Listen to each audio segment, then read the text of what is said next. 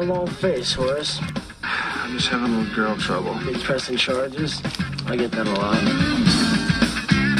Holden McNeil was set in his ways. The way he worked. The way he lived. And the way he thought love should be. But then, she showed up. Let me guess. You like her. This girl loves me. There's something you should know. She got a boyfriend. Well, no. Then what's to know, my friend? And this girl's got a secret that's going to drive him crazy. I like you, Holden. But I'd really like us to be friends. What'd I tell you? She just needs the right guy. What's up? And if you come pick me up, I'll be your best friend. Now, the only thing standing in Holden's way is the truth. I can't take this. Can't take what? I love you. Not in a friendly way. How was your pseudo date? Okay, I'm telling you, she's never even been with a guy. You're dating a guy? So what if it is true? You know you have no shot at getting her into bed. I take it that's not good. Miramax Films presents a comedy that tells it like it feels. She's been around and seen things we've only read about in books. So what'd you do last night? Got lucky. Chasing Amy.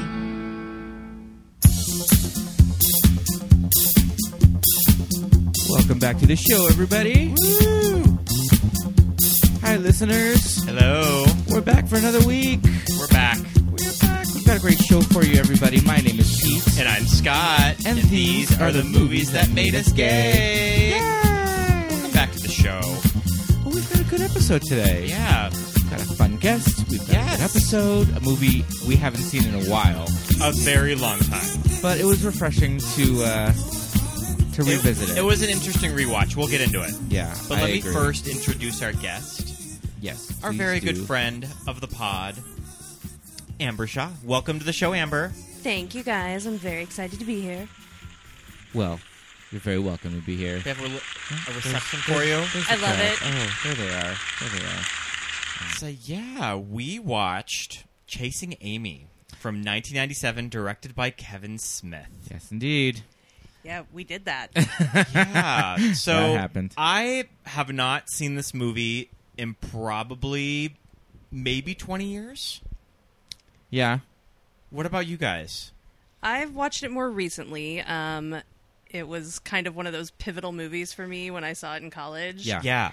So it's probably been about 6 or 7 years. Okay. And it was an important 6 or 7 years, I realized, as I was watching it. I was sure, like, sure. oh, some things have changed. Do you Yeah. remember first watching this movie? Do you remember where you were or any details of the first viewing of it? I was on the 4th floor of the Bobst Library at New York University because they had a big film library where you could go and sit in a little, like, cubby, and they would show you a movie. Oh, cool. Our yeah. library in college had that.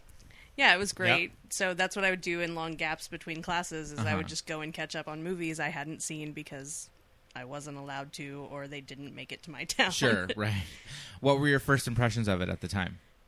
It blew my tiny little mind. Sure. I had only been living in New York for like 6 months at that point. And you went straight from like high school, you're 18 years old, to moving to New York City, which is fucking insane. Yeah. Yeah, and I went to like a tiny Catholic high school in Texas and then just moved to New York to study theater. Wow. How did your parents let you do that one? They're real nice people. Real generous, real understanding, supportive. Yeah. That's cool. Yeah. So it just, like, for me, it was definitely a movie, not that you would know it from the trailer, that was unlike anything I'd seen. Right. Because it, definitely discussed things in a different way and moved in a different way. When you listen to that trailer that we played, like it's a generic romantic comedy. Right. And it is everything but a Definitely. generic romantic comedy. Yeah. Pete, do you remember first watching this movie? I do. I saw it in the theater because I'm old.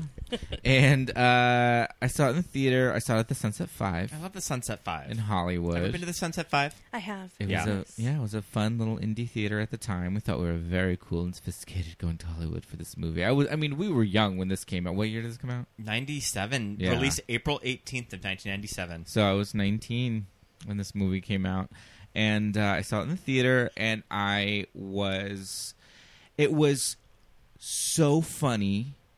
You know, like the humor in this movie was so fresh for the time. Mm-hmm.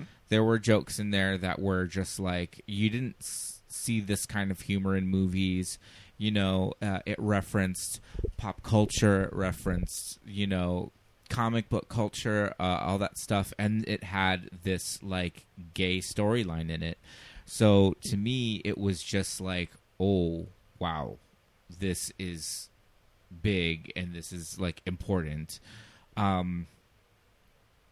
Yeah, we'll talk about some of the there's a lot to break down in this movie. Oh, so much. Some of the there's attitudes, a lot. And yeah, I mean it's aged. You know, it's been a long 20 years. You know what I was just thinking? And the episode that is going to have come out before this is Object of My Affection. Right. Ooh. 2 big studio movies that revolve around gay characters. Yeah. Yeah. Yeah. And the straight people that love them. And the straight people that love them. Yep. But yeah, so it was a brief trend in the 90s. Oh, and by the way, I also have not seen this movie, and I want to say maybe about 10 years. I may have seen it revisited about 10 years ago. I did have a love affair with Kevin Smith in the View Askew universe. Oh, totally. Like, I was pretty obsessed with the movies, and all the Evening with Kevin Smiths are on my iPod to this day. Like, I listen to them. I listen to his podcasts. Like, I was deep in it. Sure. And this was kind of my intro. Have you gone to a live with him and Ralph? I have. Okay. So if you go back to an old Hollywood Babylon, like, there's a shout out to me because I went on my birthday. Oh, fun. Oh, that's nice. Cool. Yeah. Was it at the Lovitz Theater? At It City was. Walk? That's how long ago it was. Awesome. So I have always had a very take it or leave it attitude of Kevin Smith. Sure. It's not that I don't like Kevin Smith. Yeah. I mean, I think I must have rented this movie when I worked at the video store. Uh-huh. And I haven't seen it since. And that was probably 2003 when I rented it. Okay. And yeah, I remember... What did you think at the time? I remember thinking it was just bizarre. Because I think it was one of those things that I had seen the trailer. Yeah. And it's one of those instances that the movie is nothing like how the trailer is cut. Right. Too. Right. So, yeah. I don't know what I thought of it then, and I really don't know what I think of it now. And I feel like this is a good movie to choose for the podcast. Like we just did Object of My Affection. In this movie, there are 2 very specific moments of the later half of the 90s that examined gay characters. Yeah. And problematic? Possibly. Maybe a little. We'll get into it more. But yeah, kind of my relationship with Kevin Smith, it's always been a very take it or leave it. Right. I always enjoy listening to his interviews and stuff. Yeah. Whenever he's guested on podcasts that I listen to, or just kind of his interviews in that Superman documentary were really good. Do you remember those? Yeah. The Death of Superman. The Death of Superman? Yeah. Yeah. So that's my relationship with Kevin Smith. I mean, I think no matter what, it's always been a unique voice. Yeah. Yes. I feel like that's admirable. Like, he's not making, you know, a reboot or... I mean, he's rebooting his own stuff, but... Right. But in between that, he was also making kind some... of a commentary on Hollywood trying to reboot properties, too, right? Right. Isn't it? It's kind of like self-referential. Yeah. I had completely forgotten that there's a Kevin Smith cinematic universe, too. Yeah. That all of these movies, at least from this period, are all connected, too. Yeah, and all starting with Clerks and Mallrats and these characters kind of I have a living in this confession. version of New Jersey. I've never seen Clerks. What? I know. You work in It's retail weird. and you've never I know seen it's Clerks? weird. Yeah. And now I just feel like I just missed it, so it's just like, why do I even bother? No, I think that one holds up. Like, I think... Okay. Yeah, the script holds up. Yeah. And I feel like if nothing else, it's an impressive feat that they got it done for $38,000. Yeah, it is. And it'll speak to your retail soul. I mean, it definitely put independent cinema on the map in the 90s, too. Yeah, for sure. And also, I feel like a big elephant in the room with all of these movies from this period is Miramax. Yeah. Because, I mean, they were on top of the world in the mid-90s. When you saw that, like, Miramax logo, you knew that you were in for, like, something special. Yeah. And then all that came crashing down in 2017. I will say the kind of balm to this is Kevin Smith, when all the Weinstein stuff was coming out, has donated any residuals he gets off of his Miramax movies to like Rain and pro women charities. Sure, that's good to hear. So, what are our thoughts on Kevin Smith so it's 2019. We're watching this movie filtered through our like woke lenses, and I mean, even at the time, he is a straight white male filmmaker writing a gay woman, a gay black man, just female characters in general. I mean, how does it come across? How did it come across then? How is it reading now? I mean, it's interesting, this voice, because at least his voice for characters, to an extent, he's got that Kevin Williamson thing where the language is like, all right, nobody talks like that. Yeah. I have in my notes that he's doing a very Richard Linklater Before Sunrise sort of thing with how like the back and forth. The back and forth and how they talk to each other. Yeah. I think that's kind of what he was going for. Yeah. Mm-hmm. And then there's also, like, I was looking at it through the lens of, like, the Woody Allen thing of there's always an avatar for Kevin Smith. Yes. There's always the Kevin Smith character, not played by Kevin Smith, but talking in his voice. Right. So, it's usually the Jason Lee character. Even at the time, I remember just the movie opening, and I'm just like, your two leads are Holden and Banky. Yeah. I'm like, really, dude? Come on. And if there are any women out there or gay men, please, any man who is obsessed with Holden Caulfield, just run away. Yeah. Right? It's never worth it. It's not Don't sleep with that guy. It's never going to end well. That's general life rule. Sage words. Yeah, so that's one thing. That the two names right off the bat at the very beginning of this movie, it starts off at a comic book convention, a quaint.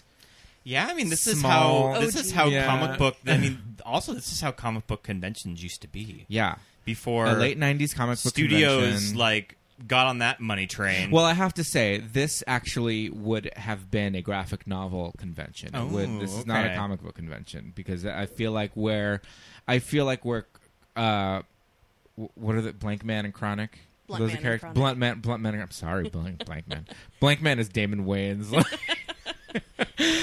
Blunt Man and Chronic would have been, and also Idiosyncratic Method, I feel like would have been like with Oni Press. They would have been at like at the graphic novel. Yeah, thing, I feel like it's a Strangers in separate. Paradise kind of like that's what Alyssa's writing. Right. And... Yeah, for sure, exactly.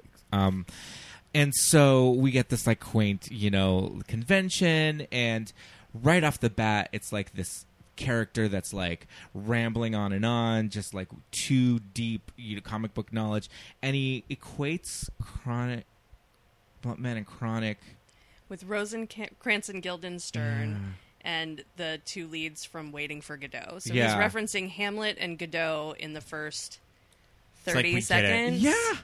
We took liberal arts. God. We took liberal arts classes too. Yeah. I get that reference. That was a little heavy-handed right off the bat. It is the opening scene of the movie. It is Holden McNeil's like intro line. Woo. We have to know he's the smart one. Oh, yeah. He's so smart. He's Yeah. so much Which smarter is funny because I feel like the rest of the movie, Ben Affleck just comes across as a dummy. Oh boy, this yeah. character. Oh my God, what a dipshit. Yeah, that goatee. the whole hair situation was oh unfortunate my God. beginning Yeah. to end. Yeah, I was trying to unpack Ben Affleck's hair journey throughout his career. Yeah, I don't. Yeah, because I when don't know you what's going on see there. this, it's very Jersey bro.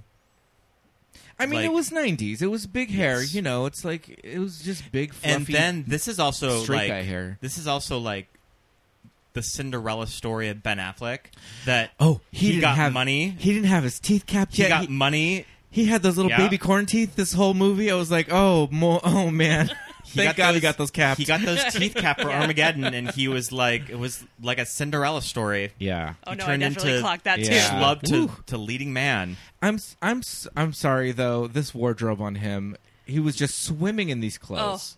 from scene 1, like From that T-shirt scene was 1. a 4XL if it was anything. I mean, I wore my share of cardigans in the 90s, but this sweater that he was wearing, it was not cute. Baggy khakis. 3 layers sometimes. Yeah, multiple layers. Thankfully they were not pleated khakis. Oh. I mean, thank God there was someone on wardrobe that was like, nope, flat fronts all the way. He had his 3-hole brown Doc Martens, very pointy. Yeah, he had some wardrobe issues. I do have to say though, at the time, and I don't know, maybe now, but at the time, the Jason Lee character, Banky, also a Catcher in the Rye character name, was a standout. I thought he was funny. He definitely has anger issues. It's one of those things that, like, at least they call out Yeah. that his character has issues in the screenplay. Yeah. So I do kind of let that slide. Think that we had, like, a running tally of when they dropped faggot. I got at least 5 times. There were 6. There were 6? According to my count. Okay. Yeah. So at least the movie, like, calls that out, and it's like a character note that he's a little homophobic. Well, yeah, because Holden, when he does start dating Alyssa, then he becomes like super woke. Yeah. Super woke, but in that... And the thing I found the most interesting is I feel like you could take Alyssa out of that movie and put her in a movie right now and not have to change too much of her dialogue, and it would still be relevant in a lot of ways. Yeah. And you could also take some of Holden and be like, oh yeah, it's those quasi-woke, Yeah. I want to present myself as the nice guy. Yeah. Yeah, so having gone on 100 first dates at this point in the last 4.5 years, it's still an attitude I see a lot. Sure. So there are definitely things in his character that are, so aged badly. Yeah. But there are still things where I'm like, yeah, I've had that conversation in the last 2 years. Yeah. So, I mean, I guess we should just get... I do want to address Alyssa's intro in this in this I have that in movie. my notes that Alyssa has a really awkward introduction. Well, it's this thing where they kind of like try to like pan up her to like give it like a full body like shot as she's like speaking. But it's, I don't know, it's, I guess we can just give it to Kevin Smith. Was he 28 when he made this? Well, and he was dating her at the time too. Oh God, That's was such he? a weird couple. Oh, Yeah. So, How'd he swing that one? I kind of love that. You Yeah. know, girls love a talented guy. I don't Right? know. Yeah. This movie also, you can tell, didn't you mention that there was budget issues with this movie? Yeah, so if Because you can tell when you watch the movie. Oh yeah, in Evening with Kevin Smith, he talks about how this movie almost killed his producer Scott Mosier because they had no money Sure. and were trying to there's a lot of locations in this. Like they bounce around. Yeah. And there's a lot of bodies and moving parts and Yeah. just Scott apparently was sleeping in his office and trying to find money and there just wasn't any because they didn't want to go with the Miramax cast. And they lost like $14 million by going with their own cast. Oh wow. I mean, how they lit those bars. They just had like one giant floodlight illuminating the 3 principal actors. Yeah. I mean, part of that could be seen as a choice. Maybe he didn't want to make it seem like those movie clubs that are just way too well lit. And he was like, I want it dark. No, I mean, But it just came off really... when you have like a spotlight. It came off poorly Yeah. lit. Yeah. Okay, so he's dating her. Wow, I totally forgot about that. Jeez Louise. Can we talk a little bit about the cast that Miramax wanted? Yeah, so if I'm remembering correctly, it is David Schwimmer, Jon Stewart, and Drew Barrymore in the 3 leads. That's a very 90s cast, too. Right? Schwimmer for Holden? Yeah, Schwimmer for Holden, and then Jon Stewart would have been Banky, and then... my God. Yeah. It just... I don't like it. It would have had a laugh track. Yeah. It's one of those things that I could see her doing it, I guess. Yeah. I guess. But I feel like Joey is the better choice for this role, though. I don't know how I feel about that. I don't know. I had some problems with Joey Lauren Adams. The baby voice being like at the top of the list. But I mean, that's her signature bit. But if that's your signature bit, get a new bit, girl. I don't know. The baby voice is killing me. And it kind of just takes away some of the power of what you're trying to say, especially in the moments where you're having like a screaming argument in the rain, and it's like, okay, but you sound like you're 5. Yeah, yeah. And then there's a lot of, like you were saying, Scott, the back and forth conversations, the like before, sunrise moments where they're just kind of having banter and they're like back and forth. And she even says to him at one point, like she comments on his wit, because they're being like cute with each other because they're just kind of getting to know each other and all that. Every line she delivers with this like weird fucking grin on her face because she's just like, I'm being clever right now, and when you're clever you have to make this face so everybody knows that you're being hilarious. And I didn't understand the weird facial expressions she was pulling to like deliver these lines. I don't know. She did not work for me. I thought that in the scene in the car where they're coming back from the diner, and it's angry, but it's one tone of angry. Oh my God. Just by the facial expression, and there's not a lot else coming out of that. Her big fight scenes where she's screaming at him, it's just a din of like this level. Her voice was the screaming that she was doing, and it was like, okay, she's conveying emotion and she's going there. Right. Okay, she's going there. All right. But it was rough. It was rough for me because she was not. It was all at one note the entire time. Yeah, there's not a lot of like build up to. It's just we start at this level and we continue at this level for the entire scene. Yeah. But I mean, I don't know. It is what it is. She's not working that much these days. Jason Lee sort of had a career playing the best friend roles like this. He's either been the best friend in movies or like the father of chipmunks. I mean, I'm going to just throw this out there. I had a huge crush on him during this era, which I think explains why I'm still single. Did he come from skateboarding? Yes. Yes. Yeah, he strikes me as a dirtbag skateboarder. Yeah, his story is that he's a pro skater and that I don't know how he transitioned to acting. I forget that part of the story. Maybe Kevin Smith just found him somewhere and was like, skater. Like he was friends with someone. Skater/Scientologist. Well, that's all in the past now. I don't think he's a Scientologist anymore. I don't think so either. I think he had a big falling out. Well, thankfully, Mm-hmm. He's back. We got him back on our team, everybody.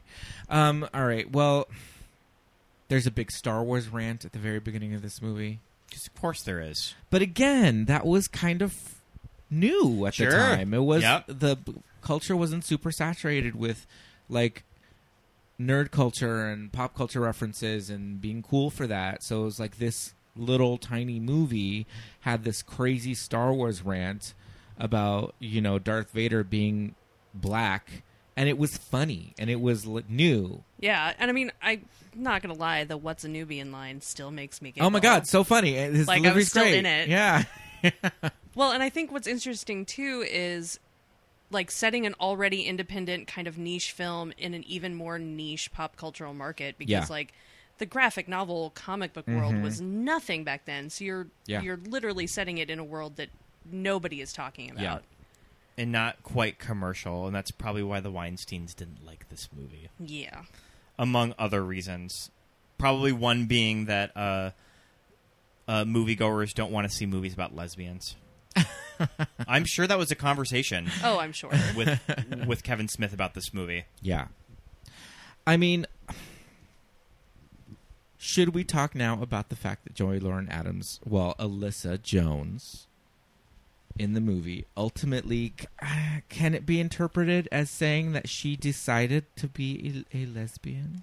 I feel like we just didn't have the vernacular for bisexual at that point. Like, or it really or wasn't... like gender fluid. Yeah, I feel like we were stuck in a binary even with like the LGBTQ community. It was just the explanations in this are and that's very LG. Yeah, and that's why I feel like this movie would probably, like you were mentioning, might work better now. Yeah, because it would have the dialogue to fall back on for stuff like that. Yeah, yeah. And again, I feel like a lot of the points Alyssa's making are really relevant to the discussion today about like bi visibility and bi erasure. Yeah, and also like it kind of ties into the whole idea of, you know, the double standard, slut-shamey, Madonna whore complex. Like, I could turn this into a Woman Study 101 rant, but you guys would learn way too much about my life if I did that. You could do the shortened version of it. But I still feel like that's the conversation she's having and the way she's having to defend herself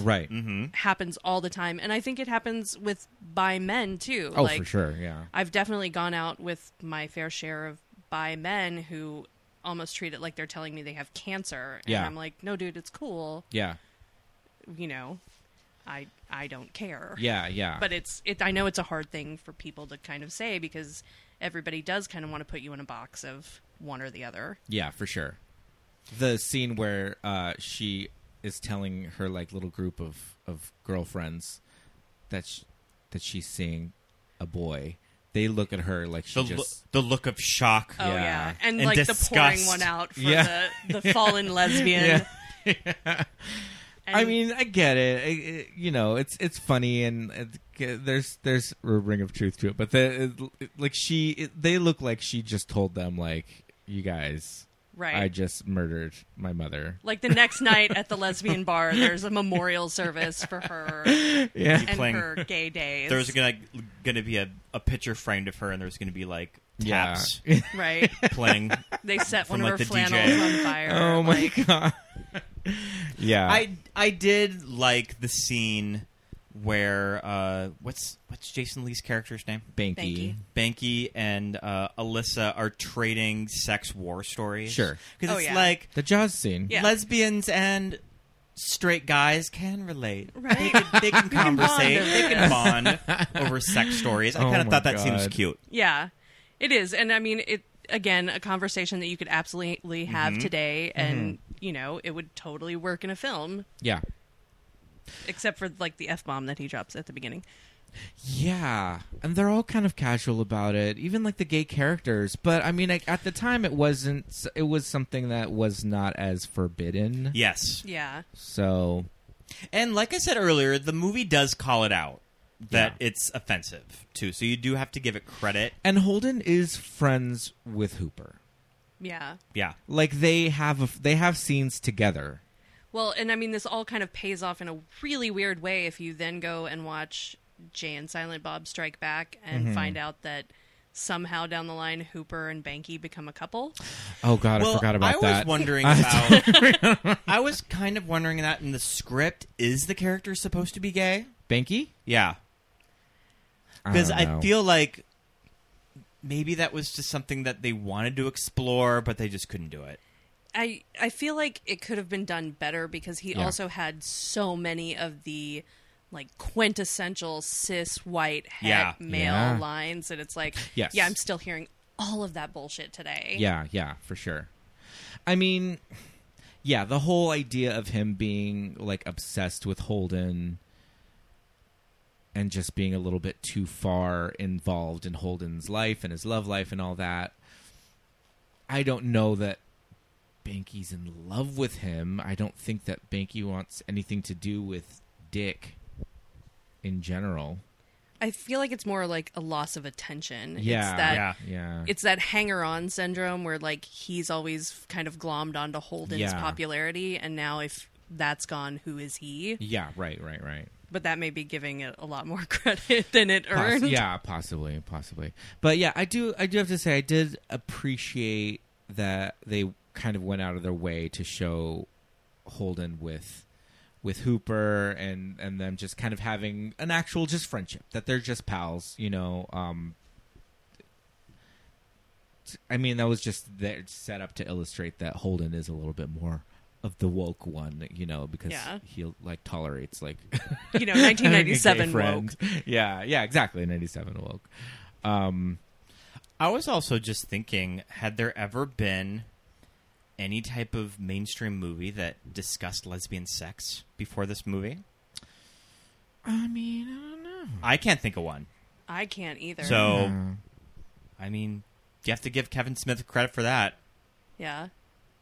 But I mean, again, it's Kevin Smith is writing the script. So did he do research? Did he gather around all his best lesbos and was just like, all right, this ladies. Is why I mean, I feel like it's more of the porn description of lesbian sex because I don't. She straight goes to fisting real quick. Like, that's the go-to. Yeah. It's like, no, I don't think anybody opens with that. No. Do you think that this is a screenplay that he should have handed off to, she doesn't even necessarily have to be a lesbian, just a female screenwriter, just to do a passover of like, I'm gonna help you punch some of this dialogue up and I'm kind of... I mean, I don't know because I feel like the men are more problematic. Like the men's dialogue is more problematic. Yeah, this is true. Yeah, and I mean, I do think he should have consulted a non-porn lesbian to be like, so what's lesbian sex actually like? Yeah, because again, I think the other thing that straight men don't realize when they're having this conversation with lesbian or bi women is the more confused you are about how women can make other women come, the worse off you appear. It's like, so you've never made a woman come. Okay, cool. Yeah, seriously. So that's all I could think of during that scene, which is terrible. Well, yeah, because that's the whole thing. There's like this whole scene where he's talking to her about like, oh, well, if you've never been with a guy, then you're a virgin. And he doesn't get it. It's such a Catholic school like mind fuck. Yeah. Because I mean, I don't know about you guys, but like I went to Catholic school and it was that whole like oral is the loophole of the no sex because, you know, it doesn't, Jesus only counts it if a penis goes into a vagina. Yeah, intercourse. Yeah, exactly. And apparently so does Holden. Yeah. Like, he only counts it that way, too. I feel like, well, Kevin Smith mentioned, Silent Bob mentions growing up Catholic. Yeah. So that's Kevin Smith's background, so. And I mean, if you watch Dogma. Yeah, exactly. We're all aware of, you know. I read something recently that I guess like a couple days before the news broke on Harvey Weinstein, Kevin Smith said that he called him wanting to do another Dogma movie. Harvey called Kevin? Yeah. And said, let's do Dogma 2? Yes. Because then we can get everybody mad about something else. Yeah. Maybe it'll deflect from my issue. Yeah, I don't know how they're if we get the Catholics mad about another Dogma. I don't know how they're going to get Selma Hayek back. No, for Dogma 2, because that's not going to happen. Oh my god. Man, that whole Miramax, like... I mean... That starting lineup. Yeah. I mean, Ben Affleck, Matt Damon were like the darling children of that studio. Yeah. They were like back in the day when like Hollywood had its like stable actors. Yeah. It was Affleck, Damon, Paltrow. Yeah. And Renee Zellweger. Yeah. Who I'm sure Renee Zellweger and Joey Harvey would just blur together as one. You know, the blonde one. Get me the tiny blonde. The tinier blonde. blonde. The weird voice. Yes. You're going to have to be more specific. Oh, man. Did Renee Zellweger take all of Joey Lauren Adams' roles? I mean, maybe. I could see her, like, probably reading for similar characters. I'm sure that Joey read for... Cold Mountain. Cold Mountain, yes. Nurse Betty. Nurse Betty. Sure. Jerry Maguire. Oh, okay. Absolutely. Yeah. Yeah. And Empire Records. Mm-hmm. The Superior movie. Yeah. You know that, like... Empire Records is one of my favorites. You know that, like, so good. little tangent, Pete and I have, like, 20 episodes of an unwritten Empire Records sitcom. Oh yeah, in our minds that we've already we've got like the entire first season. We have the whole like, first in the season can. in the I can. will join that writer's room. Whatever needs to be done. The Empire Records sitcom, it writes itself. Yeah, I can still probably recite that movie from memory. Oh yeah, it was one of the 5 VHS tapes in my freshman dorm room. Watched it all the time. I had it. I had the tape. I had the VHS tape. I probably bought it from Tower Records. We need to pitch this to like HBO. Yeah, the new HBO streaming service that has all the Warner properties on it. Our sitcom for Empire Records was set before the movie, the events of the movie. So it was all the cast was all there. Yeah, it's great. We'll post them fully on board. We'll post them on the Instagram. We'll put them in our stories. Yeah. I'll type them up. A little a little preview of one is I feel like Deb and who's the Liv Tyler? Deb and who's the Robin Tooney? She's Deb. Okay, she's Deb, and then what's Renee's character? Renee's character is Renee Zellweger's character is Gina. Deb and Gina are fixing the Empire Records sign on the roof. They get struck by lightning and change personalities. Sold. I'm in. Yeah. We need to make this happen. Yeah. I can't believe it didn't happen. It still can. It still can. It still can. We can recast it. You know, we've got it all. We've got plenty of ideas, you guys. We'll sell it to any studio. The bidding war can if begin anybody's now. listening. Yeah. So that was our Empire Records Minute. Okay, so let's get back to this movie, the script. The big opening reveal. So apparently, Alyssa used to front a band. Sure. And she's brought up on stage, which thought it was interesting. She's introduced on stage by Guinevere Turner, who wrote American Psycho. What? I just read that. That's interesting. Oh. It is. Yeah. Thought that was kind of bizarre. And then she comes up for the longest musical Yeah. number. Oh my We're God! seeing The entire We're seeing song. this entire song. I'm waiting for the knowledge that there's a secret Joey Lorden Adams album that was supposed to be released in conjunction with the film, and that was going to launch her music career. Yeah. Otherwise, why did we have to hear that whole song? That voice. Oh my goodness gracious. Yeah, it was a lot. They could have cut it. It's long. Well, and not only did were we treated to her sultry, sexy singing voice, but we got Ben Affleck just like creeping us out. Yeah. Like singing or like dancing like right to her. Oh my God, that was a lot. Yeah, here's where I lose all of my like 90s girl cred. I have never found Ben Affleck attractive, and watching this movie now, it's like, oh no, I was right. Yeah, this was good on me. Yeah, I was more into Matt Damon. Same. There's a brief Matt Damon appearance. There in this movie. is. I feel like when I saw this in the theater, I did not know who he was because it was 97. Why would I? You weren't a big Courage Under Fire I fan. wasn't a big Courage Under Fire. School Ties, was he you in didn't that? see Mystic Pizza? School Ties. Matt Damon is in Mystic Pizza. Yes, yeah. Jeez Louise. Mm-hmm. Yeah, no, I was not aware that he was in that. But yeah, there's some definite creeper moments with Ben. We're gonna get some images of that and put it on the Instagram. Ben's goatee. That dirtbag goatee. Everyone knows a guy that had a goatee like that. But you know what? In this movie, the facial hair situation, which is questionable, but I have to say, he was cleanly shaven everywhere else, you know, the rest of his face. But like guys who had that goatee in the 90s, they would shave, have the goatee for like a day, then the rest of their beard would come in and just be gross over it. They would never keep it up properly. I did not appreciate it in this movie, and it only called attention to the baby corn teeth. That and just like the weak chin. Like that goatee always makes me think like what's the chin situation under here? Yeah, definitely. That's why so many men are so happy that beards have been in fashion for the past 10 years. Oh, totally. They're like, thank God. I also want to mention. Oh, what were we? Song? when they kiss, there's like a siren that goes off. Yeah. Did you notice that? Yes. Like, and kind of keeps going. It's the lesbian siren. Well, I think it's part of the song in the movie, but it's very like Kill Bill siren. Well, it's interesting because they do the siren effect in that moment when he's getting that revelation that, oh, this chick I am in love with is a lesbian. Yeah. And there's also the heartbeat noise later on when he's gearing up to have a conversation. Mm-hmm. It's just some of the sound choices and music choices in this one, like they really stood out to me this time. Where I'm like, why are we listening to calliope music while they're having a fight? When they were having the argument at the ice rink, and like the hockey players would like punch each other as like one of them would like get in like a verbal jab. It was like, all right, Kevin Smith, I see what you're doing there. Yeah.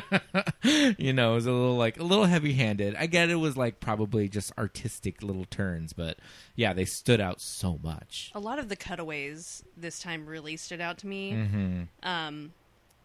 Like in the Jaws scene where they're discussing their various sex wounds. Yeah. And then it cuts away to very brief shots of those moments where it's like, okay, I understood what they were talking about. Yeah, exactly. Did we need that? Yeah, true. What do we think about this woman who identifies as gay, calls herself gay the entire time, identifies as a lesbian, just kind of going like, okay, I'll date you, dude. You know? Yeah, that's why I kind of think her character is just kind of bizarre. Yeah. It's like I really don't know what to make of her, because it seems like she starts very different to where it goes. I feel like they try to explain it, and it just either needs a defter hand or a little bit more explanation. But when she does decide to kiss him, and she really explains, like, if I make this choice to be with you, I am making a choice about who I am, how I present myself. And again, it is that idea of, like, if the term bisexuality had been around, and if it were also more acceptable, and if she hadn't known that, like, she would be kicked out of the lesbian club for saying it, you know, like, it would have been an easier transition, but it was kind of clunky. Yeah. And they're just, like we mentioned before, there really wasn't the dialogue for that in popular culture. Right. For stuff like that, so we really can't expect Kevin Smith to sort of pull that out in this movie. No, and I feel like that's why watching it in 1999 when I saw it was kind of a mindfuck of just like, whoa. Yeah. There are so many options. Yeah. And, you know, that's the part of Alyssa that I feel like still really works too, is just like her wanting to explore the depth and breadth of her sexuality. Right. But it is kind of inherent to the person though, because like she was telling Holden, which is the big, you know, like, when did you know you were gay moment? And it's like to ask a straight person, like, well, when did you know you were straight? When did you know you weren't gay? You know, when did you start liking women? You know, to ask like a straight man. I got in so much trouble in religion class in high school for asking somebody that, you know? And it's kind of like, well, if she's able to just be like, well, okay, I'm open to everybody because I'm not going to close myself off to a gender just because those are societal norms. I mean, that's not just a decision. Yeah. That's her, you know, because Holden is not going to just be like, okay, well, I've got a great relationship with Banky. Why don't the two of us just go and get fucking married? You know, like it's the whole, like, I don't know, not nature versus nurture, but it's like, are you born that way? You know, it's like, it wasn't a decision she made, but that's how she's articulating it. Yeah. To him. Or at least that's how the character is introduced. Yeah. Too. And I just feel like nobody had the language at the time to do it right. Yeah. And that's one of the scenes that would have to go through the most rewrites if we were going to bring it into 2019, is that scene on the swing set where they're discussing virginity and sex and relationships and how she defines herself. Like that scene right there is one of the most problematic. Yeah. Just because there wasn't a good way to say what needed to be said. And the scene in when they're in the bed. Yeah. And it's like night. It's like dark. And that's when she's really just like, well, one day I just thought, like, yeah, why close myself off to this, you know? And at the time, I don't specifically remember feeling weird about it. But I do remember at the time in 97 being like 19 watching this movie and going, well, I do have my fair share of lady friends who, if they were to have just been like, hey, I'm in love with you, I wouldn't have gotten out of the car and walked away. Right. But I also wouldn't have just fucking started making out with them either. Right? Yeah. And I mean, I feel like there's been so many studies, and it's kind of understood that like female sexuality is a lot more fluid and all of that great stuff. Yeah. But even still, like, I mean, if one of my female friends hit on me, then it would be a conversation of, well, like, I tend to date that's men. Not gonna, this would be disappointing for you. Let me take a night to think about it. Right? I'll get back to you. Let me take 5 minutes to walk in the rain and try and hitchhike. Yeah, exactly. And then with no I'm cars on the gonna road. come and give it a try. Yeah. So I remember at the time feeling like, well, I don't know if this rings true to me, but is this pushing that like straight male agenda of, well, all women are kind of secretly bi anyway? Well, I think what's problematic is, again, coming from a straight white male director-writer, the fact that in this movie where she does make that decision, and then you have another character say that all any woman needs is a good deep dicking, like, that's where the problems really come from, is like, you're kind of reinforcing that idea by having her do that. Yeah, that she just needs to find the right guy. Right. And the right guy is Holden. Like, I'm Ben Affleck's a great looking guy. I'm one of his last defenders, in 2019. I'm very much like, he's a fucking tall fucking drink of water. You miss Bennifer. I miss Bennifer. I miss that music video where he kissed her ass on the yacht. I every now and then I'll pop in Gone Girl just for that one scene in the shower. Yep. At the end, But in this movie, he's a little doughy. He's a little. He's just kind of looks super average. That and his just every time he's making a like sexy face or I love you face, made me real uncomfortable. Real uncomfortable. And can we talk about after the scene in the ice rink when they do have like their major blow up? Not the I love you, how dare you tell me that blow up, but the how many guys have you fucked scene? And she's like, oh, don't touch me, leave me alone. He grabs her arm, and he is a large gentleman. Yeah. He's like 6'3", 6'4", Ray. And Joey Lauren Adams is like, That scene really hit me this time. Yeah. In a way that it hadn't before. And again, I think it's just life experience. Yeah. And where we are at now. Yeah. But God, that accusation and that 'cause that's slut-shaming tone and that total overpowering, like, that scene made me so sad and so angry this time. Yeah, you're absolutely right. That's what he was, just slut-shaming her. That's all he was doing. And when she called him out on it, he was just like, well, I was going to say, well, fuck off. How many guys have you fucked? Like, he was not backing down. He was holding his ground on slut-shaming. And he's a big guy, and he's aggressive, and Ben Affleck has a temper. Yeah. And I was just like, oh, man, this is all kinds of weird. Yeah. What I was going to add to that scene, I do like that Alyssa does call him out, and she will not be slut-shamed as she's like screaming at him. But and again, and I feel like that's a perfect example of a conversation that could be had in a movie in 2019, or a conversation I had a month ago with a guy. And it's just like, I shouldn't have to lie about my experiences or my number or whatever it is to make you feel more secure with what's happening in this relationship right now. Yeah, for sure. That's interesting that we all kind of had that same reaction to that scene because it was a lot. Yeah. It was a lot. When I know we're bouncing around, but there's the scene in the record store. The most 90s record store. Oh my God. we were noting all of the albums on the back wall. I forgot that CD stores did that. They would have like displays of albums, right? Yeah. I used to have to set those up in Borders. Oh, wow. When I worked at the Borders in college, like we had that set up and I had to like change out the CDs. We were trying to count all of the albums that we recognized. That was a greatest hits. It really was. It was like looking into your CD collection. Yeah. It's how like Oasis, Alanis Morissette, Tracy Chapman, Weezer, Hole, Enya. One of my favorite Enya albums, actually. Ooh, Yanni. Mm-hmm. I actually saw a Yanni album cover before he said it, and I was thinking, is that Yanni?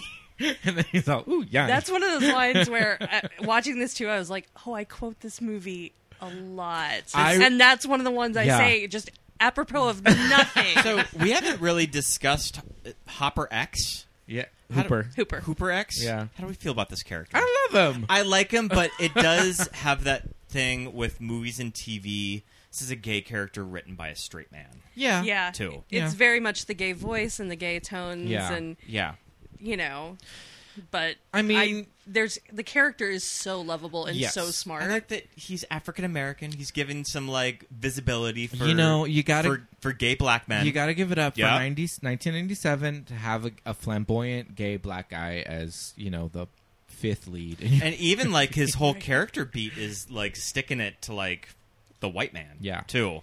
Yeah, it's like it's built into his whole comic. His whole thing is that he has to have a very butch, black power persona for his fans because he writes a very like Afrocentric comic, but in his real personal life, he's a more flamboyant like gay guy. But he talks about being a minority within a minority. Yeah, which is a thing, but also, and I don't know if they really mention it, but he is more flamboyant, and I guess that's not something that really at the time they would have even mentioned because gay characters are just flamboyant gay characters, right? Like that was the only gay character you could have. It would have been more transgressive to have a gay character where it would have been like it was a subtler switch between the two personas. Mm-hmm. Yes, because either it's a straight actor playing gay, and then they're just playing boring and not doing any sort of flamboyant gay voice, or just like an actual like super flamboyant character.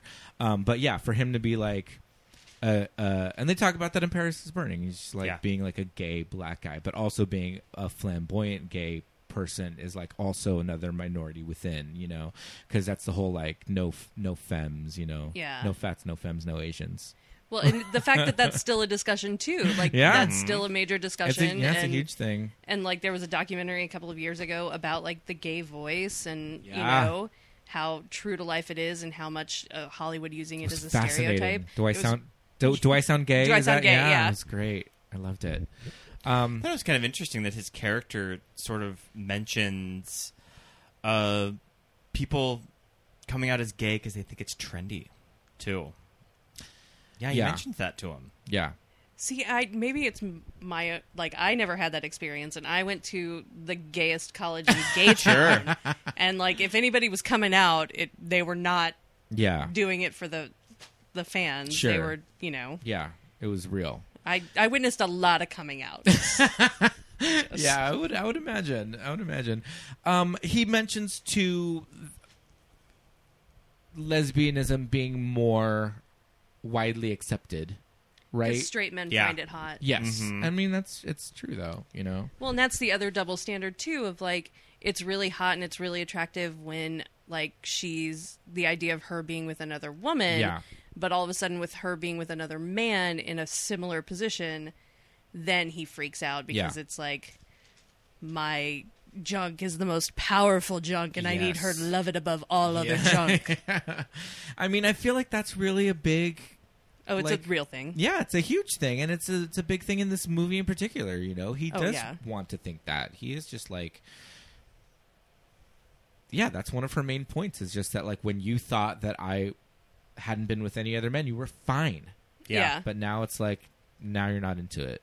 Yeah, because it's such a hard fantasy to sell to most men that like the idea of two dudes, but like, oh man, if she had mentioned like I would like to bring another woman into this bed, he would have been all over. And she had a lot of sex stories. That was how we were introduced to her. Was with like sex stories of like multiple partners. So he's not turned off by the fact that she's experienced. Promiscuous. Yeah. Or whatever word he wants to use for it in his head. Yeah. It's crazy. I will say though, if this entire movie was gender flipped, I don't even think you'd get that now. Like this, I don't even think this movie would fly now if it was all gender flipped. No, like a gay or bisexual guy ending up with a woman. Huh? Do we need that movie? Maybe we do. Right? Again, and I don't know if it needs to be specifically gender flipped or if we can have anything, but like I feel like this idea of moving into like the non-binary and like didn't we just watch that visibility, that teen movie Sure. that was sort of like that this summer or this past spring? Which one? Giant Little Ones. Well, there were two, but then there was a girlfriend thrown in there though. Yeah, but I think there was just like Best Judy's. We're talking about a movie called Giant Little Ones. Giant Little Ones. I did not see that. Mm-hmm. But yeah, I mean, I feel like the conversation is so much broader now, but it still needs to happen. Yeah. And if there was a way to frame it and make it palatable for the mainstream, which I don't think this movie ever was. Right. Like, I don't think this was a record-breaking, everybody went to see it. Right. This was a I very think it was a niche sleeper. movie. It made back its small budget. Yeah. It probably was a quick turnaround for Miramax. I remember it was cool. Yeah. Like it was cool. It like, got Joey a Golden Globe nomination. Well, and Wow. they swept the Spirits that year, too. Okay. Yeah. So I remember like cool, like hipster people Yeah. liked it, and it was like it had a lot of credibility. And that, I mean, that's still the audience that would go see it Yes, today. yeah. If you were making a movie kind of talking about these themes, Yeah. it's still going to be the kind of younger, hipster, Mm-hmm. woke Yeah, audience. yeah, for sure. Do you know what episode of Sex and the City this reminds me of that I just recently went back and revisited? Is the boy, girl, boy episode where Carrie dates a bisexual, and it's a guy. Scott is looking at me as if I'm going to back his play on this, and I have seen 2 episodes of Sex and the City in my entire life. Yeah. I am a defective woman. Oh I'm my so God. sorry. Bradshaw is a sex columnist that doesn't we know that believe in Oh, she doesn't be- bisexuality. And she dates a bisexual guy, and she just can't handle it. Yeah, and again, like that's why so I feel like whack. Alyssa's character could Yeah. still be relevant and Yeah. could still be having these conversations today. And it could be interesting. It's just everyone that's surrounding her is a garbage person. Yeah. Mm-hmm. Oh, and you know what? We also have just forgotten about, because we are kind of jumping around, which is fine. But this movie also opens with a prank public shooting. Oh, yeah. Woo. Yeah. Yeah, that part I was like, oh, a gun just showed up. Oh, man. Right? Yeah, in a public space, like a theater type space, shooting And it's into done the as crowd. like, it's done as a like prank. performance art Oh, almost. man. Yeah. But, Hooper would have been shot today. Yes. Oh, he would have been tackled to the ground and like Yeah. shot. Yeah. Oh my god. And it's funny. It's played off as a joke, but it's just like, whoa, those were the days, man, when you could just Make a funny gun joke.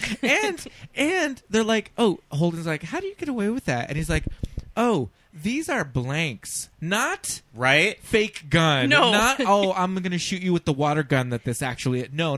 They're blanks, which means this is a real-ass gun. And it looks real. And, Oh, yeah. you know, anybody walking, the good guy with the gun that Yeah. we're supposed to rely on in these situations Yeah. would have taken Yeah, Hooper exactly. out.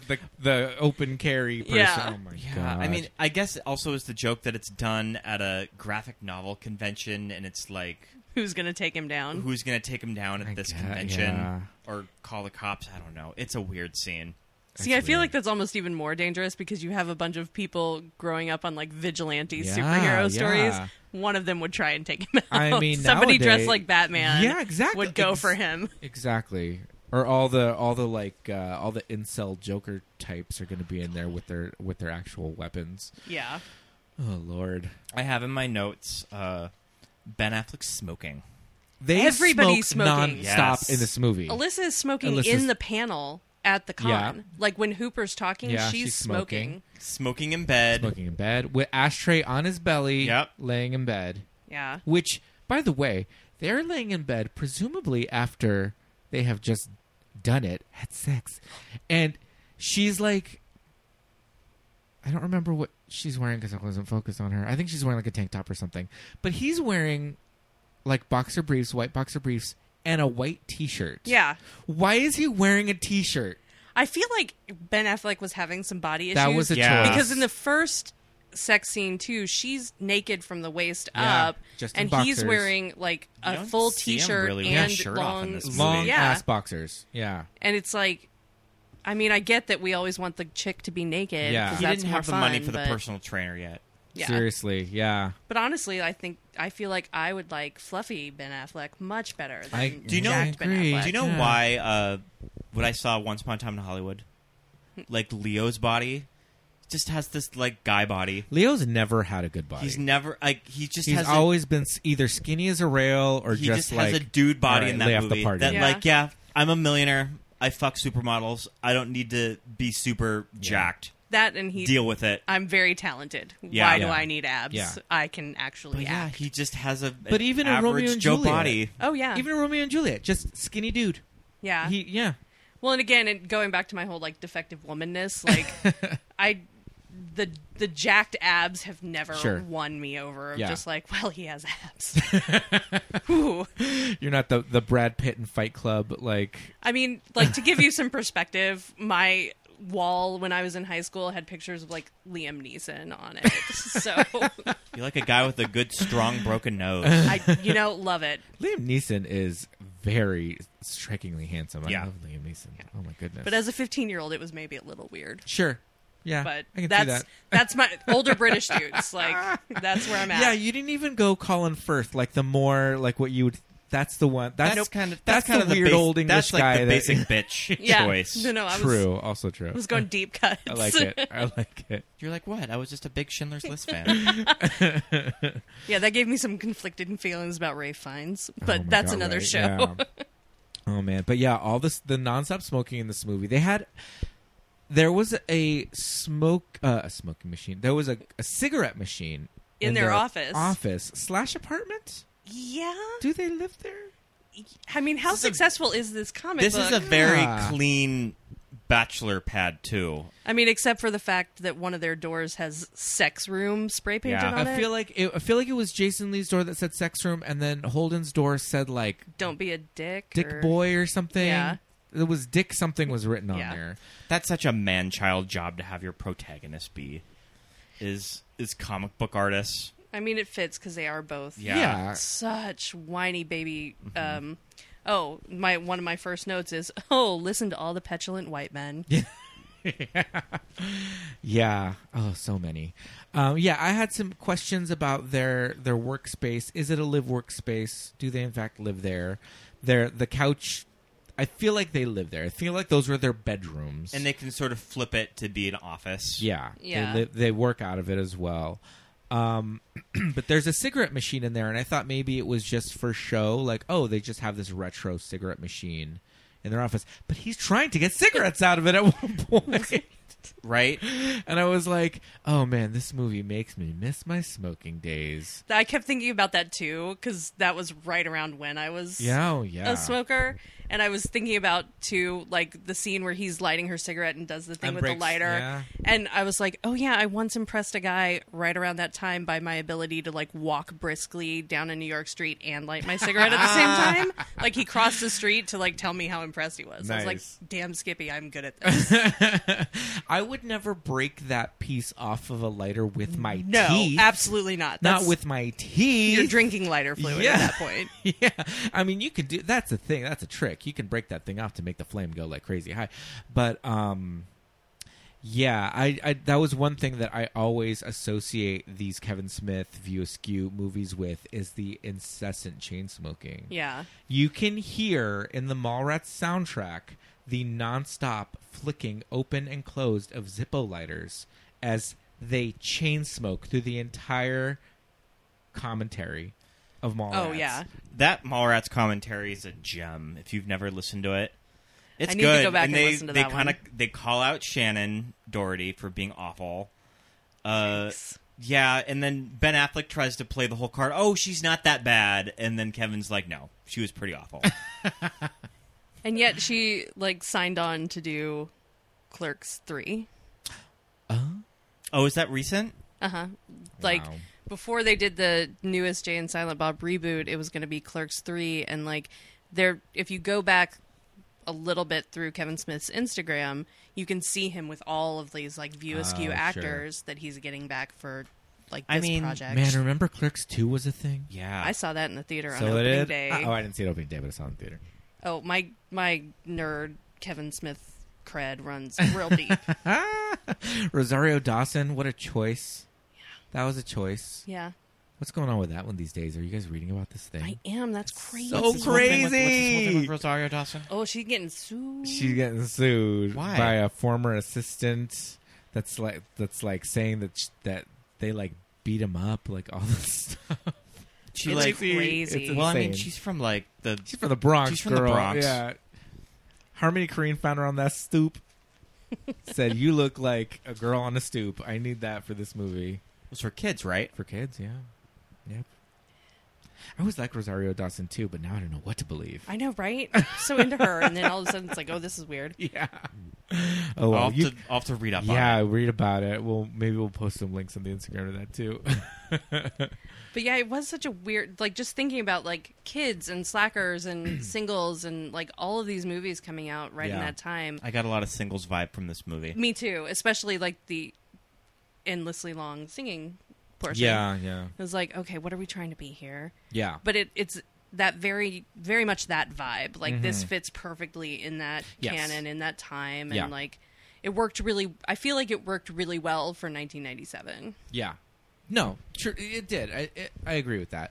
I wonder why Kevin Smith movies didn't rely a lot on popular music, and maybe that's just maybe it was a licensing thing. Maybe They just couldn't afford I'm it. sure for this one Yeah, they they couldn't, just couldn't because I afford feel it. like there is no way. I cannot believe that Meredith Brooks's bitch wasn't in this right movie somewhere. Like that wasn't in there, and like the scene where they're getting out of the car and like professing their love and Yeah. talking about how difficult the relationship is.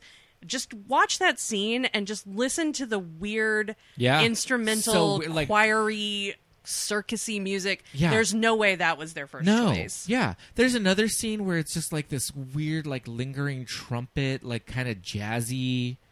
You're like, what is this, like film noir music that's going on?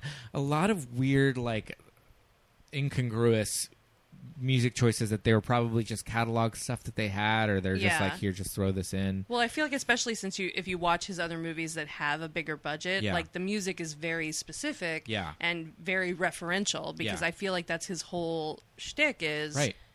being referential and really embracing the things that he grew up on. Yeah. And, there's kind of none of that in this. Yeah. That's interesting. That's too bad. It probably would have made it Like it should sound like Reality Bites. Yes. Yeah. Like Yeah. that, it should be I similar mean, to God, that soundtrack. even So I Married an Axe Murderer, like that. You know what I mean? Like movies, the time is like that movie was jam packed with bangers. Yeah, from, how was like, Two Princes not in this I movie? know. There she goes. Come on. What was the one recognizable pop song that they got? Oh, was it Mighty Mighty Bosstones? Oh yeah, that's right. They did get Mighty Yeah. Mighty Bosstones from. Yeah. They blew the sound library budget on that. And it was in Clueless already. Yep. Come on. Yeah, that's interesting. Oh well. I never really associate Kevin Smith movies with soundtrack though. No, and I mean, Yeah. it's never revolutionary, but Yeah. this time it stood out to me Yes. a lot more. Yeah, Because for even sure. in Clerks, where they were just using catalog, Yeah. like music from the like dark days of cinema, Yeah. it still sounded more purposeful, Right. than these ones. Yeah. I mean, I do have to say, for having such a small budget, aside from some questionable lighting issues in the club scenes, it looked really good. Yeah. I didn't really care for the scene when they're in the car. of When how they're that being shot, lit by the that's a super clunky scene. overhead car light. And it's probably one of those things, too, that they just didn't have the budget for any other set, so they just had to shoot in the car. Yeah. Yeah. I know that's kind of a go-to when you're trying to save money in movies. Yeah. Just to put the scene in the car. But I feel like if that was the case, we could there had to have been another location that we could have cut. Well, when they get out of the car, and they walk up and down the street. Is that scene when it's raining? Yeah. The street is completely empty, so they had to have blocked off that street. It's a lot easier to do in New York than it is in LA, because if you've ever shot it in LA, it is a huge hassle, and you have to pay so much money to get the cops to come out and block the street, to get everything cordoned off, to get the releases, to get the rights to shoot that building. Yeah. In New York, it's a lot easier. Okay. Essentially, you can just show up with a camera and be like, hello, policemen, Sure. please stop people from walking by. Or if you need people, like, everybody gets to walk. I have walked through more movies in college. Right? Yeah. Like, somewhere in the back of, like, Little Nicky, you can probably see me, like, blearily going to class. That's amazing. I love that. But it's so much, and you don't have to get as many permits. Sure. You don't. So it's a lot easier to do there. And that scene also could have been in New Jersey, because half the movie takes place in New Jersey, because that's where Holden and Banky live. Which I kind of appreciate the fact that Kevin Smith, part of his backstory is that he's from New Jersey. Is he from Cherry Hill or something like that? He is from Red Bank. Red Bank. And a lot of his characters reside in New Jersey. They don't like the city. They don't like going into the city. And me and my friend Matt, around this time frame, and when we used to love these Kevin Smith movies, we just always loved that, because, you know, being in Pasadena and being from the suburbs and stuff, it's a hassle to go into town, you know? We're just like, oh, we gotta go to LA, fuck. Yeah. Well, here it's a nightmare. Like, yeah. I will say, like, I had a friend in college, and we were in Manhattan, and she lived in New Jersey, and it was a bus. Yeah. Like, you got on Grand Central, you took the bus, Yeah. it let you out, like, pretty near her house. Yeah. It was not a huge hassle. It would take hours to commute from, like, Whittier to...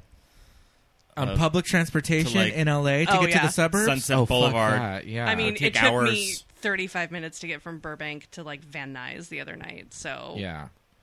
Yeah. So, but I just always thought that was kind of charming, that he just was like, no, these are suburban guys. Yeah. They are going to live in Jersey, and she's in New York, and that was part of Banky's big thing, was just like, fuck it, like like, how long is it going to take us to get into town? I don't want to go into the city tonight, you know? I mean, to be fair, they were driving, so that's Yeah. the whole hassle of, like, parking in Manhattan. Yeah. Like, just take the bus or the train, Yeah, guys. exactly. And it's one of those things, too, if the Weinsteins would have got their way, would they be living in a giant loft Yeah. in Manhattan? Right. That's Oh, yeah. just... They're just like, how They do never afford talk this? about how they afford this giant Yeah. apartment. Yeah. Yeah, And none of it would have been set in just Jersey. like It would have, Manhattan yeah. is their oyster, and it's just essentially just set in a romantic comedy that's Yeah. in New York City. Yeah. And that's a very specific choice from Kevin Smith and somebody like Yeah. that, who's just like, no, I'm going to set it, you know, in my hometown, and that's going to be the thing. And you make those specific choices based on your experience and all that. So, yeah, I always thought that was... Well, and that's what is so jarring about that trailer, again, is, like, Yeah. it sounds like a generic Yes. Jennifer Aniston rom-com. And that's Yeah. what I found bizarre about it when I was 17 watching it. Oh, I'm sure. You're just like, what is this? And also, going back to the movie that we just did, Object of My Affection, that's another movie that was sold very, very differently Oh, yeah. to how it actually goes down when you watch it. I can remember watching that one and Mm-hmm. being like, what? we went off the rails Yeah. at some point. Is this a reel from another movie? What's yeah, happening? seriously.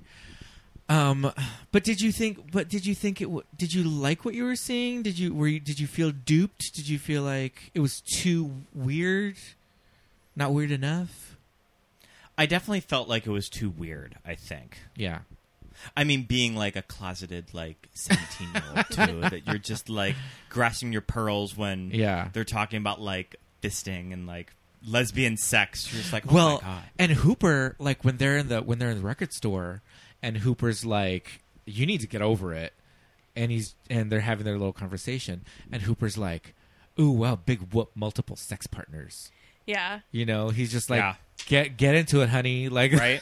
Well, and again, like, I feel like that's why this movie, like, had such a place in my, Sure. like, spirit, is because I had just moved to New York. I had just discovered, like, everything. Yeah. And, like, I was reading Dan Savage's column for Oh, the first man, time. I was yeah. watching this movie. Like, worlds were being Oh, man. opened to me. Yeah. I don't know if I would have survived if I would have been, like, 19 years old, moving to Manhattan, being like a swallowed young you up, gay kid. I just spit you out. I mean, up, boutique like, sex shops, being really I weird just would've bars. Ended like... up being like a rent boy or something. I don't know. Who knows? Just like ODing at the tunnel or something. If it was still open, Tunnel would not have been open anymore. In like 2004. But yeah, that's I think this movie was a large part of that, just overall like self-transformation moment for me, which for sure. I can watch it now and be like, oh, there are problems, but I can also watch it and be like, okay, that's a valid point. Yeah. The movie is definitely onto something. Yeah. Even like we discussed before, that there just wasn't the cultural dialogue to give it words. Yeah. You can tell that something was there. Oh, totally. In Kevin Smith's script. And I'd be curious to see if the script changed at all from when he first wrote it. Maybe it was there originally and they just felt like they had to take it all out. Yeah, as I don't know. they were making it and just water it down. Because that sometimes happens with movies with characters like this. Yeah. Well, I'd be interested to hear what he would have to say about it now as well. Because like he talked about it in Evening With, but that was 2002. Right. And again, we've just moved forward so much culturally that I feel like he would have some of these same thoughts. Yeah, for sure. At this point. Yeah. I would like to think he would be a little uncomfortable with how casually he drops fag. Yeah. Too. That would. I'm sure he would call that out. In the 2019 rewrite, that's the first thing to go, is just all of those. Yeah. And Benki defending saying it too. Yeah. Saying like, I can say it in my own home. Yeah. It's and like, no, you can't, buddy. Yeah. Really? That's like your racist uncle's defense right there. Yeah. Or it's, that I've been saying it my whole life. Doesn't make it right? okay. We all got together. We all decided. Yeah, no. It's not cool anymore, guys. Sorry. Yeah. Well, I think overall, I still like this movie. I do too. Yeah. I feel like there's too. some pacing issues, and I feel like there's It's just long. some. It is long. Yeah, you could easily cut 10 minutes from this movie. At least. I'm surprised a Miramax independent comedy. They weren't like, you have to hit an hour and 40 minutes. Yeah. And you can't go over. Comedies of this sort are not. Would not be this long today. This isn't like by any means. This isn't like a Judd Apatow movie. Yeah, I thought it was going to be like that's like 2 hours minutes. and 15 minutes. Yeah, I thought it was going to be 80 minutes, and I hit play, and I was like, oh, it is not. It is 2 hours. We're here for a full 2 hours. Yeah. But yeah, you're right. Pacing things. But the jokes, those quotable lines are there, and I was sitting there watching it, just like you, going to tell myself, I know all these lines. Yeah. Oh, I'm totally. just saying it to myself. I was like, yeah. Oh, I always notice the bored look in their eyes. Yeah. Oh, genius. God. Yeah. Still holds. Love it. Still Chef giggled. Yeah. And that's the kind of thing that I always. His delivery was really great at that. I always noticed the bored look in their eyes. Yeah. That is so smart. Yeah. You know? And yeah, what's a Nubian? Isn't that true? All that stuff in that scene. The Benki lines are great, and it's like that's the thing. It's like, is he an asshole? Again, I feel like if you just Holden has to be a complete teardown as a character. Yeah. At dialogue, everything you Yeah. have to tear him all the way down and rebuild him. That job, yeah. Benki, I feel like if you just cut out all of the homophobic slurs, he's probably a manageable character. Yeah, for sure. I would have liked to have seen more of an arc from him too towards the end. Yeah. Would like He to agrees see to the threesome. This is true. He says, "Okay, I think we should all have sex." All right. Who do you think is going to be the top and the bottom? I don't think they would have touched each other at all. No? If they did have sex, they would not have touched each other at all. No. That would have been one of those. The second one of them did touch the other one, it's It's done. over. Yeah. That's why they call it the Devil's Threesome. It's the Devil's Threesome right there. Or the Devil's Triangle. The Devil's Triangle. Yeah. But then that sucks because that just means it's all on her, and what's she getting out of it? Well, that's I why don't she think didn't. She likes Benki. That's why she didn't agree that with whole it. ultimatum. Oh my god. And again, like that's probably that moment for her is one that I like connected with in a big bad way this time, where I'm like, everything she's saying, I can totally relate to in this moment. Yeah. And, like, I understand her pain, I understand her frustration, and I understand why she had to leave. Yeah. Like, that is a pivotal moment for her, Yeah. and it still rings true. I don't like the ending of this movie. I get what they're doing, but I just don't really think it lands. The last scene, the where they denouement. just like, hey, how's it going? Yeah. I Funny mean, seeing you here. I feel like Just the someone scene that I knew. between Holden and Yeah. Banky is probably the most real they ever got with each other, Yeah. and they don't speak. Yeah. Like, True. that part I liked. But Yeah. yeah, the Alyssa Holden stuff is just, okay. Just so some- you turned it into a comic book. Just some Yeah, guy that I yeah, knew. Thanks. Ew. Yeah. This woman that Alyssa's with. I love that this woman is just like, I don't like comic books, and these people are weird. That guy's got pointy ears. What's she It's like, doing there? Like, why are you dating a comic book artist? And then when she comes back with her water, she's all like, "Who was that?" She's at a signing, Right? She's got Another a line, artist. I don't know. A line of people waiting to talk to her. Who was that? A fan? Somebody wanting to sign my book? And also, that was Chasing Amy issue number 1 when he throws it down there. Ah. Yet it gets all the way to the end of their relationship. How the hell Oh, did yeah, all of that what's fit up? into a single issue? That is a graphic novel, Yeah. if not a multi-novel arc. Yeah, it's an omnibus. Come on, guys. Self-published, only 500 copies. Oh goodness. So him and Banky just broke up then? Yeah. I mean, that's the other thing is, like, it also made their relationship unsalvageable. Yeah. Okay. Yeah, I don't know. At least in E2 Mama Tambien, we got to see him make out. That was That's true. hot. And then they broke up. And then they broke up. Yeah. But at least they went through with it. Come on. Yeah, Mhm. seriously. I guess these straight guys, man, they can't just like get their shit together and move on. It's real hard. Move on. It happened. It's not going to be like, yeah. It's like, hey, remember that girl that you used to date? That whole thing? I hated her. That was weird. Did you think that was weird? I thought it was weird. Yeah. I'm glad we didn't end up having sex. Yeah, right. Neither one of us would have been very good at it. Yeah. So I forgot that Banky and Hooper are said to have gotten together in Yeah. Jay and Silent Bob Strikes Back, right? Yes. Okay. I have to revisit that. Should I revisit that? If you just want to revisit that scene, it's at the very end of the movie. Isn't it just it's packed full of cameos, the entire yeah. thing? And the scene where you learn that they're together is everybody coming out of the screening of Blunt Man and Oh, Chronic. sure. And so they're talking about the movie, Yeah. and you see them as a couple. Okay. What's our next Kevin Smith movie we're going to revisit then? Is it going to be Jay and Silent Bob Straight Back? I don't know. That's Do I finally need to watch Clerks? I mean, I would say definitely watch Clerks before you watch Jay and Silent yeah. Bob Oh, yeah. Strike You Back. have to. Yeah.